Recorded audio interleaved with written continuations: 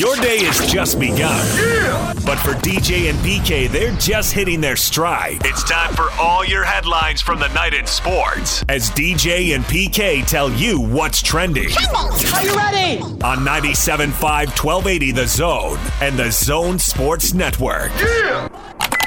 Hashtag Utah Jazz. No, I'm just coming in, just trying to listen and grow every day. I feel like we still got a lot of steps to take to being, complete. But at the end of the day, I'm taking it day by day and just keep working. That's Jordan Clarkson settling in pretty quickly and pretty nicely, helping out the Jazz bench. They're back at it tonight in Chicago. PK, it's a 3-game road trip, but this is not a difficult road trip. They don't have any really good teams on this trip. So let's go 3-0, Dave. What do you say? There it is, 3-0. The bar, the goal. Get there. Jazz are 21-12. They've only got one loss in the last couple of weeks. What is the main concern, PK? What is the next thing for them to fix? Or should Jazz fans just sit back and watch them pile up the wins because they've got it now? They're dialed in.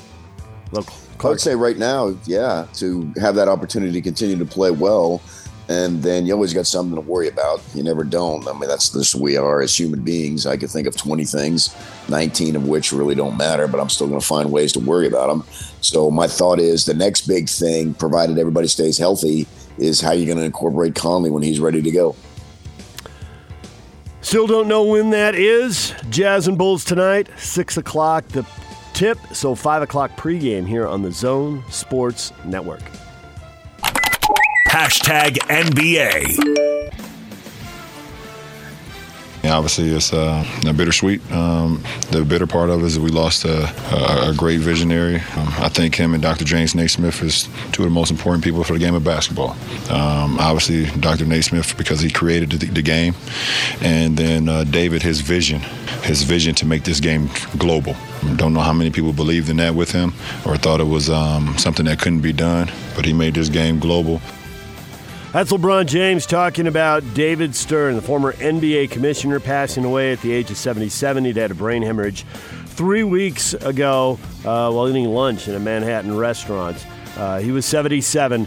And PK, the game went, as LeBron kind of alludes to there, from tape-delayed finals in the U.S. to playing games all over the world, NBA players from all over the world. Certainly the Olympics in 92 were a big step towards that. Where the NBA is now and then, it's night and day. Total change.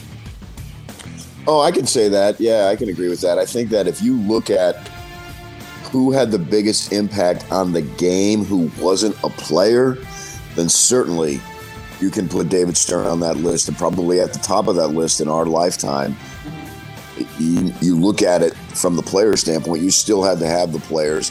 And that time you speak of going from tape delay to where we are now, you needed a Magic and a Bird. I think they're thought of as sort of, what would you say, almost like the founding fathers of the modern NBA. And then they transitioned. And there was other guys along the line, Dr. J and some others, obviously, and then going forward into Michael Jordan. But those are players. So you got the players over here, and then you got David Stern over there. And when you look at it from the standpoint of a non-player to shepherd everything and sort of put everything together, then his legacy will live on forever in that way. 4 games in the NBA. The Lakers crushed the Suns, had a massive early lead, and just cruised home. And to tie this all back into the Jazz and the Bulls tonight, you look at the teams leading the conferences, the Lakers in the West and the Bucks in the East, and they're both undefeated against sub-500 teams. Everybody's got to play them. All you can do is win those games. It's not going to define your season, but they're not giving anything away now, and there's a reason they're at the top spot, and that's one of them right there. These guys are crushing all the teams that are under 500. Yeah, LeBron's first game as 35 because he turned 35 on the 30th, and then obviously last night was his first game, and my gosh, he was just absolutely awesome. That was just the Suns, but still, at 35, he's incredible. Can we stick a fork in the Blazers? They had a 4 or 5 game win streak there, got within a couple games of 500, and I thought, okay, well, they're kind of on that same trend as the Oklahoma City Thunder are.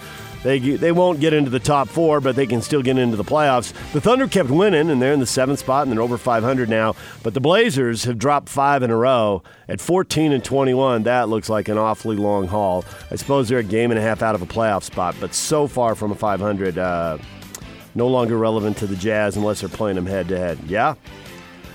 Yeah, you're putting a fork in him. I think, as human beings, that would probably hurt.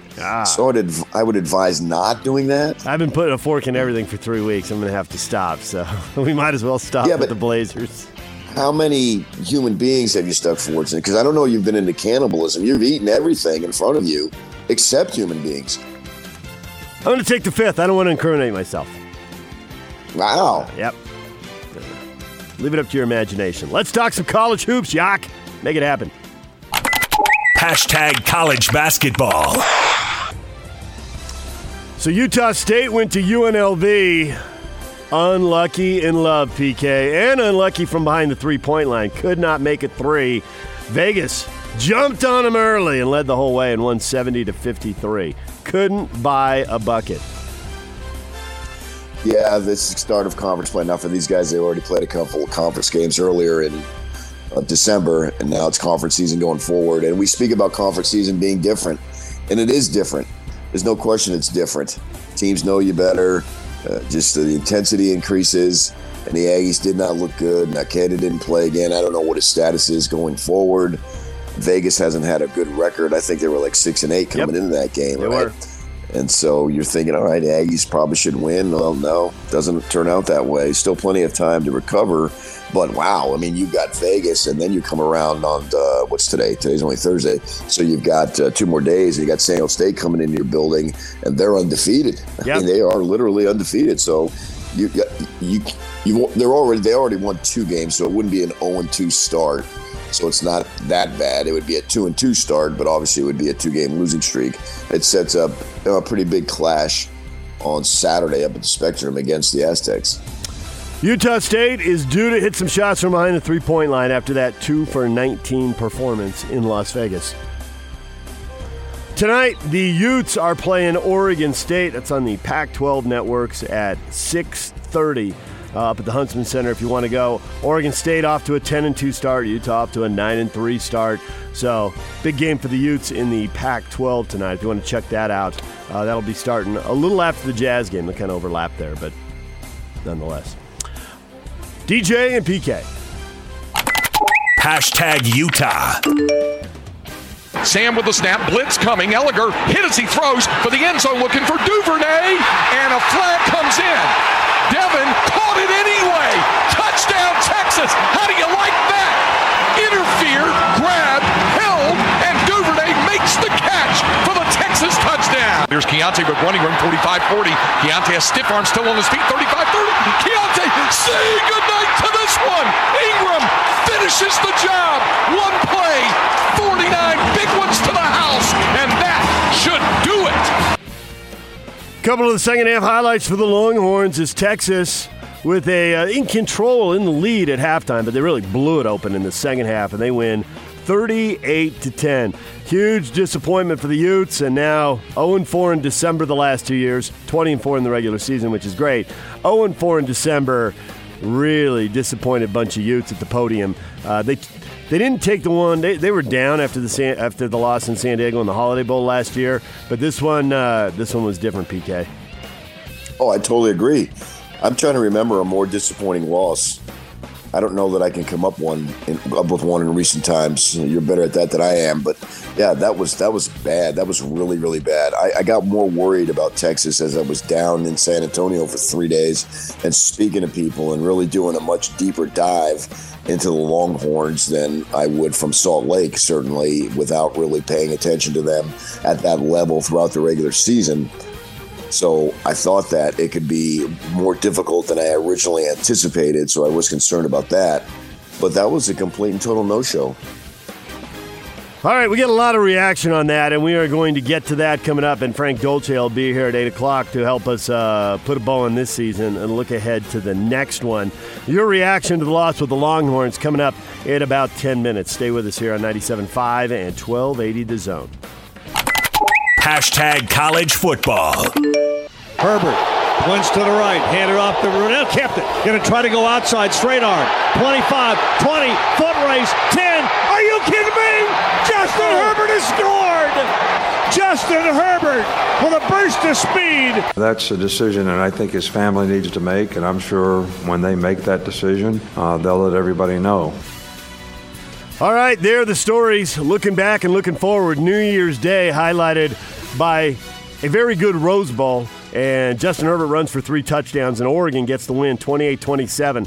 So, of the top 3 teams in the conference, 2 of them lost, but I guess if you wanted one to win, you want the one to win in the Rose Bowl, and everybody's watching. USC and Utah got blown out, but Oregon gets it done, PK. Yeah, they did. They took advantage of the turnovers, obviously. That punter dropping the ball and Brady Breeze picking it up and running it in was very important, and they did just enough, and that's really all you need to do, because who cares how you win as long as you win.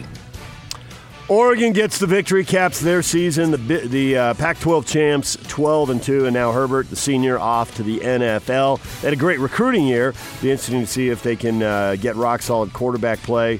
You start doing that, and then then they're not rebuilding, they're reloading. We'll see if they can pull that off. The Sugar Bowl, Georgia beats Baylor 26-14. And Minnesota, disappointing finish to their season. They had a chance at the Big Ten title, and then 2 of the last 3 games, I guess, not really going their way. But they did win their bowl game. They beat Auburn 31-24. So Minnesota finishes the year 11-2. And Bama, Mac Jones is the future. How do you like the future for the Crimson Tide? They're not going anywhere, are they? What do you mean? As far as being a national title contender, if Tua Tagovailoa, which is what we just heard there, was Nick Saban looking ahead, and Tagovailoa on Monday the 6th is supposed to announce what he's going to do. I assume he's going to go to the pros, but we'll see. But if he does go to the pro, Mac Jones throwing for 300 yards, 3 touchdowns. Bama blows out Michigan. I mean, they lost 2 games in the regular season this year for the first time since like 2010. That's an unbelievable run. But finish on a high note. I'd have to see once the graduate transfer stuff is done, who's on the roster. College football today, if you want some more, 21st ranked Cincinnati plays Boston College, and that's at 1 o'clock. And then Indiana and Tennessee, the Gator Bowl. Both those games are on ESPN. DJ and PK. #NFL.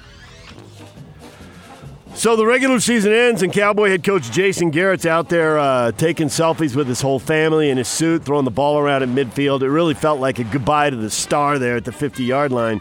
But he hasn't been fired yet.